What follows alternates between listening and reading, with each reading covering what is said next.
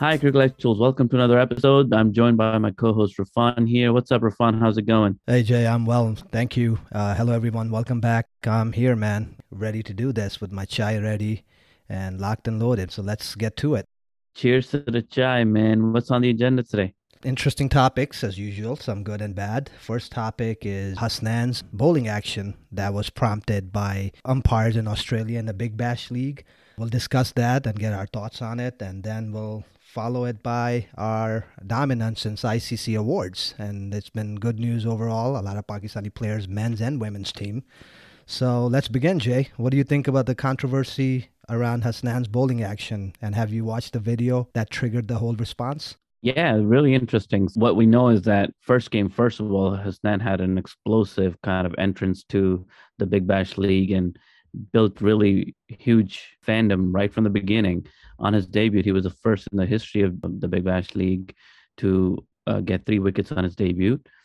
He had a really good, first game, and actually every other game too had a pretty good run in. He's been a very economical bowler in all of the T20s, and the Australian crowd has been really cheering him on, and he's got a lot of fans out there now. So he's done really well. And Hassan, as we know, started here at PSL.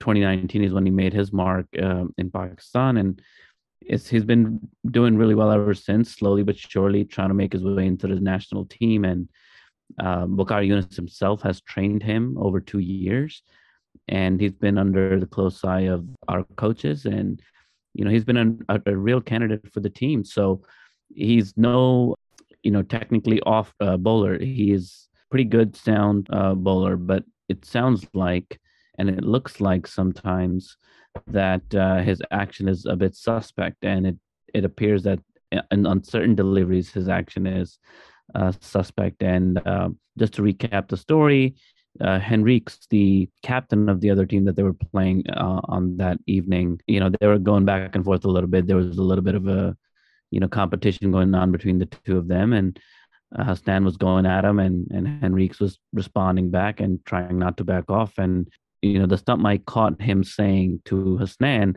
"Nice throw, mate." So, I guess he's suggesting that he's throwing or chucking as opposed to bowling with a proper action. And that clip kind of went viral. And afterwards, we learned that his action was reported by the umpires. And I paid a lot of close attention to it after the fact, after this news story became a story. I went around looking at the footage that was available of him bowling both in the nets and outside. And we made a YouTube video about this too, where we analyzed the action at a deeper level. And it's weird because in some pictures there does seem to be a bend in the elbow, but again, there's pictures, and it's hard to really make a judgment based on a picture, because in earlier parts of his action sometimes it looks like the elbow is bent a little bit. And he's also a muscular person, and it's hard to tell whether it's the bicep that's making it look like the elbow is bent. But in other times, it is clean as a whistle, like it is clean as a whip, I should say, because it's a straight, flat, full length arm. So it is confusing. And I know as a Pakistani, it feels like, oh, great, another controversy. Oh, great, our bowlers are being targeted again, because this has happened to us in the past. But after looking at it closely, I felt, just by looking at the pictures and some of the videos, that there might be something to look at and something to improve. Now, that doesn't mean that Hassan is not a good bowler. He's going to lose his pace or something. And just talking about his pace, he's bowled up to 155 kilometers per hour, which is about 96 miles an hour. So he's pretty fast bowler, and one we need, and we want to groom and make sure that he's on the right track. And if there's any technical issues, that they get resolved. So my take is that, fine, if this has been reported and if some people have seen an issue in some of the deliveries, let's take a closer look. He's a young bowler. He's a young talent, up and coming for us. We want to improve him. We want to make him, give him the best opportunity to train with the best people. And if there are any small issues and niggle here and there, we should correct that. That's one thing that I think of right away.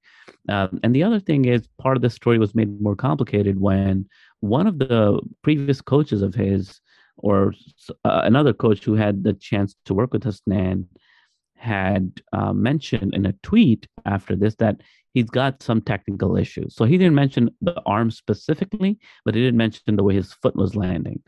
And I believe it's his left foot, the way it was landing a little bit, pointing out, I guess, westward as opposed to just pointing straight in front toward the batsman. So he pointed out that problem. Now, they might not be the same, right? He's pointing out a different issue. This elbow thing is a different issue, but it also might be part of the package. So I feel if there is some technical issue, then we should definitely take this call by the umpires seriously, and we should examine it more closely, and we should not get emotional about it. We should just give it a shot and see what we can see on our own. The good thing is that the Australian Cricket Board was supposed to have Hasnan go to the biomechanics lab there in Australia and get tested there. But because of PSL coming up, Pakistan did call all their players back early, and Hasnan had to go back to Pakistan. And also because the quarantine rules and stuff and the time windows are very tight. So he had to get back to Pakistan. But luckily in Pakistan, in Lahore, we do have a biomechanics facility that is ICC approved, and that's where he's getting tested. In fact, today, Tuesday, was the day when he was supposed to go and get the tests done. So we'll find out probably tomorrow. We'll start to hear the news again about what, if anything, the tests found or what was revealed. Maybe it'll take a few days for them to interpret the tests, but at the end of the day, it is Australian Cricket Board's call, not the cricket board, but they're sending a team of bowling experts, bowling review team, who is supposed to vet all the data that comes out of the lab, and they're supposed to, in the end, have the final say in whether or not his action is legal. And so it's really in their court, but the test is getting done in Pakistan. So best wishes to Hasnan. I feel like whatever happens, we should embrace it and, try to just help the player out and make him a better bowler.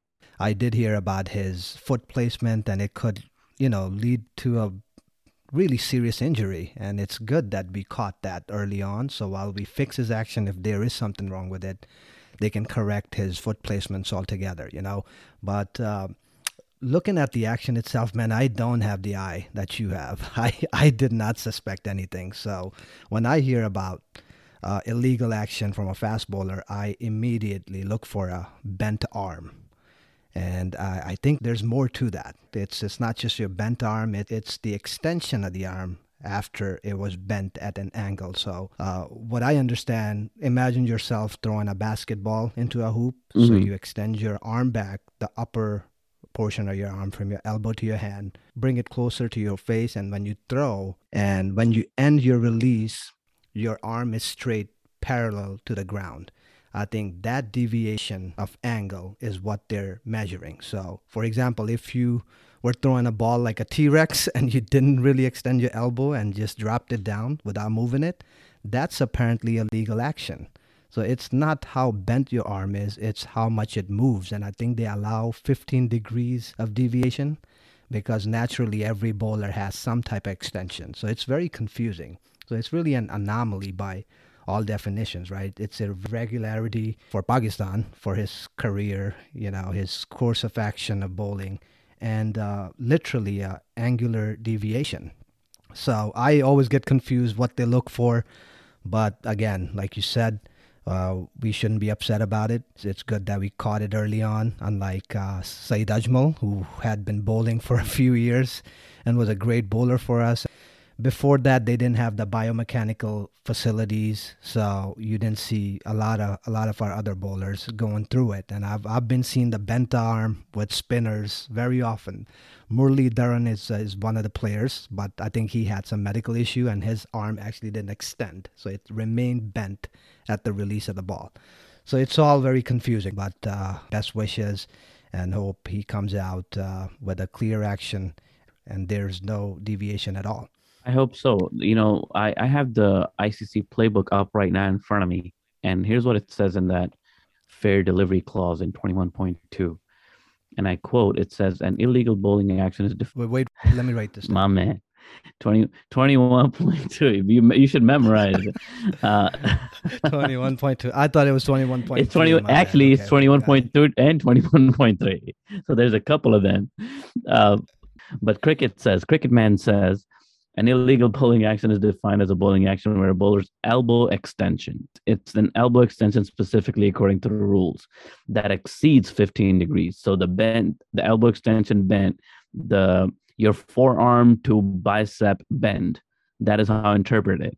That bend can be up to 15 degrees and it cannot exceed the 15 degrees measure from the point at which the bowling arm reaches the horizontal until the point at which the ball is released. End quote of that. So I know it's been muddled lately because of this weird intricacies of the human body and different people having these unique circumstances, like you mentioned, Matthias Merlither, and then also Shoaib Akhtar, our own, and Saeed Ajmal. But Shoaib Akhtar had this hyperextension situation where the elbow went, his Yeah, he was double jointed. His yeah, extended exactly. outwards. So So his that's forearm okay. went back the other way. Yeah. So actually, the clause here says that hyperextensions are discounted. So that is taken care of.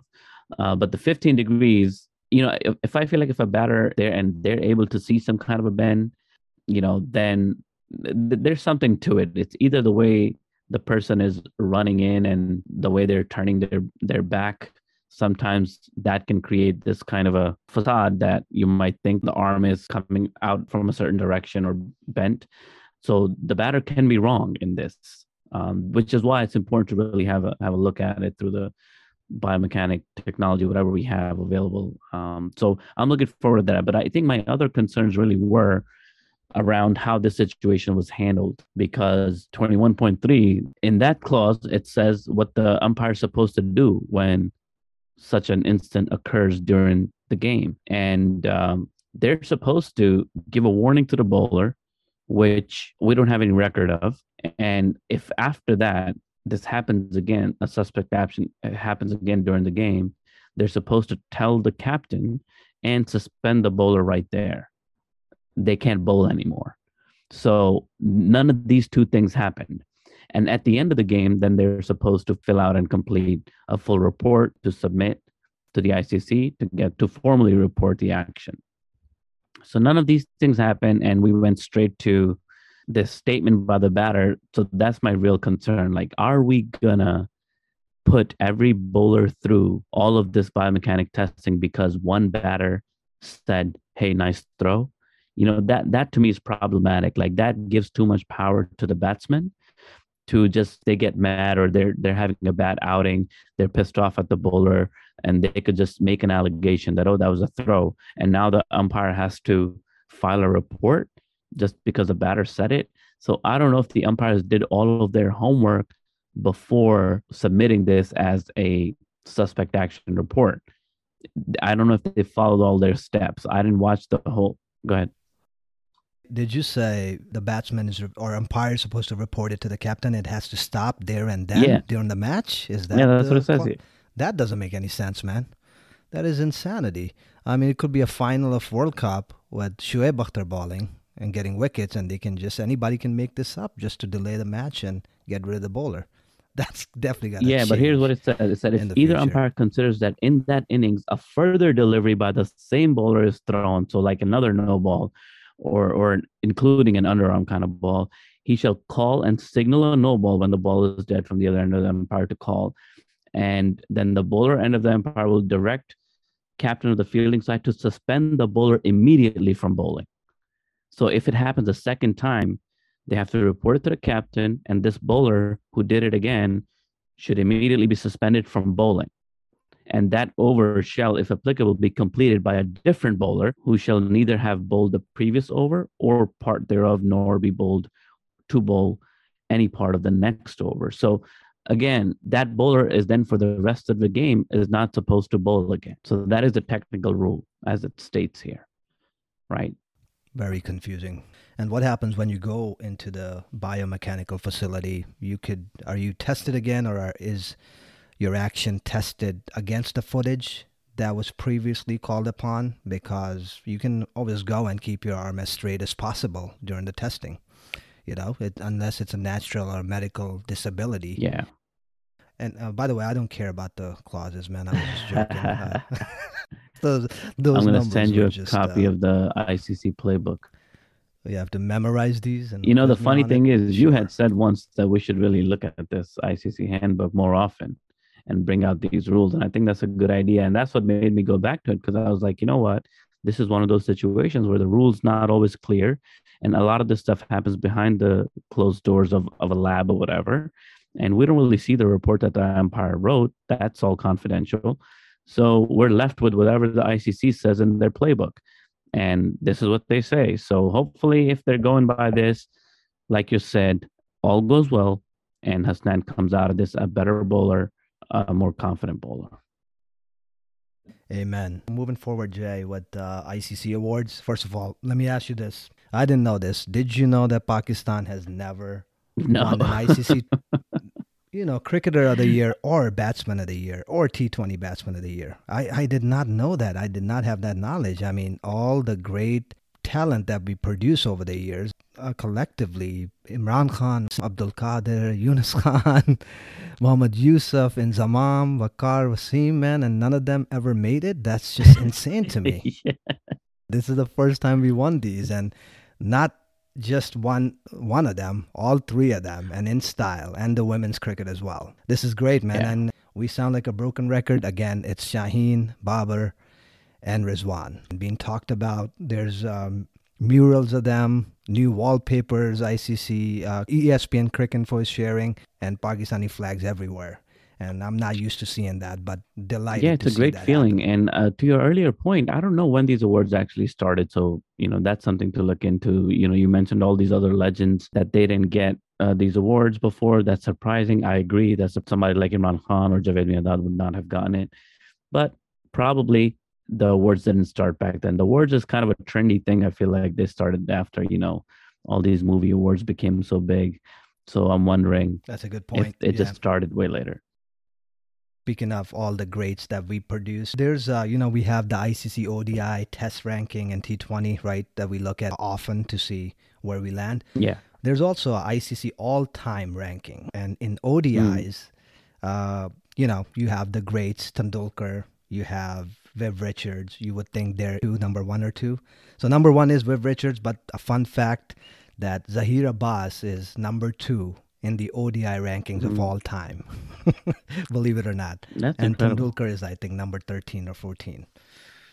I don't know what the criteria is, but that's good to see that we're also there in the top all-time ranking in Yeah, ODIs. Pakistan has a lot to celebrate. I think this is really good news. I mean, I feel like there have been, so what do we got so far? This was like the third player recognition event that took place, right? We had the PCB Awards 2021. Then we had the other awards that took place for the best players, the highest performing players of 2021, which the PCB also did. So that's two right there. And then this more global event, which is the ICC Awards 2021, we claimed 4 awards there that you mentioned. I think the impressive one is also the Emerging Cricketer of the Year, the women's team player called Fatima Sana. That's interesting. I'm really excited because, in March, we have the Women's World Cup, and they also just announced the captain and the vice captain for the women's team for the World Cup in March. And the captain is going to be Bisma Maroof. The vice captain is going to be one of our favorites, Nida Dar. Good pair of leadership. They're both very strong. Bisma Maroof has a lot of experience also. She's led the team in the World Cup before as well. This is not her first time. So hopefully this experience comes into play and the team does well. We're really looking forward to that. Yeah, and we talked about the PCB Awards and the other event where they gave out checks to each player, but this is global. This is mother of all awards, right? So yeah, cricket, the sport itself, all the top players who were nominated from across the nations, Pakistan comes on top. And for all men's batting, the top 3 awards and the Cricketer of the Year. So this is really big news. Something we haven't seen in our lifetime. Something else about Babar Azam. Just want to make a point about Babar Azam. Babar Azam was the ODI Cricketer of the Year, but also the captain of the ICC ODI team that they picked. And the fantasy that's team. right. And the same thing for the T20. He was in the T20 team of the year, but also the captain of the team of the year. So not only has he won some awards, he's also the best possible leader in T20 and ODI, according to ICC. So that's quite a statement, man. You have all of the captains to choose from. And Babar's picked over the likes of Virat Kohli. And, Kohli's had a rough patch. This year's been not good, and 2022 has been worse so far. But good luck to Kohli. Kohli has played 6 ODIs since January 2021, and he scored 450s. So Kohli is not doing good if you compare him with Kohli stats. Yeah. That's pretty good performance if you really look back at it. 450s out of 6 matches. It's we're just not used to not having centuries 2 or 3 times each year, and that hasn't happened in 3 years. So yeah, well, hopefully he turns it around, because we need competition. We can't have Babar doing it all. Yeah, by himself, but there's right? also time, right? I think the baton is being passed. Indian cricket right now is going through a lot of their own issues, so we'll leave that others to talk about. But what the point I was trying to make is that Babar has, been recognized as a leader, as the top leader as well, not just a top batter. And I think that's something that's very important. interesting. I think that's all we have for. I think we should close it down, and hope all the Crickelectuals tune in and log into our next episode as well. Check us out at crickelectuals.com, Instagram page, Facebook page, and until next time, have a good day and peace.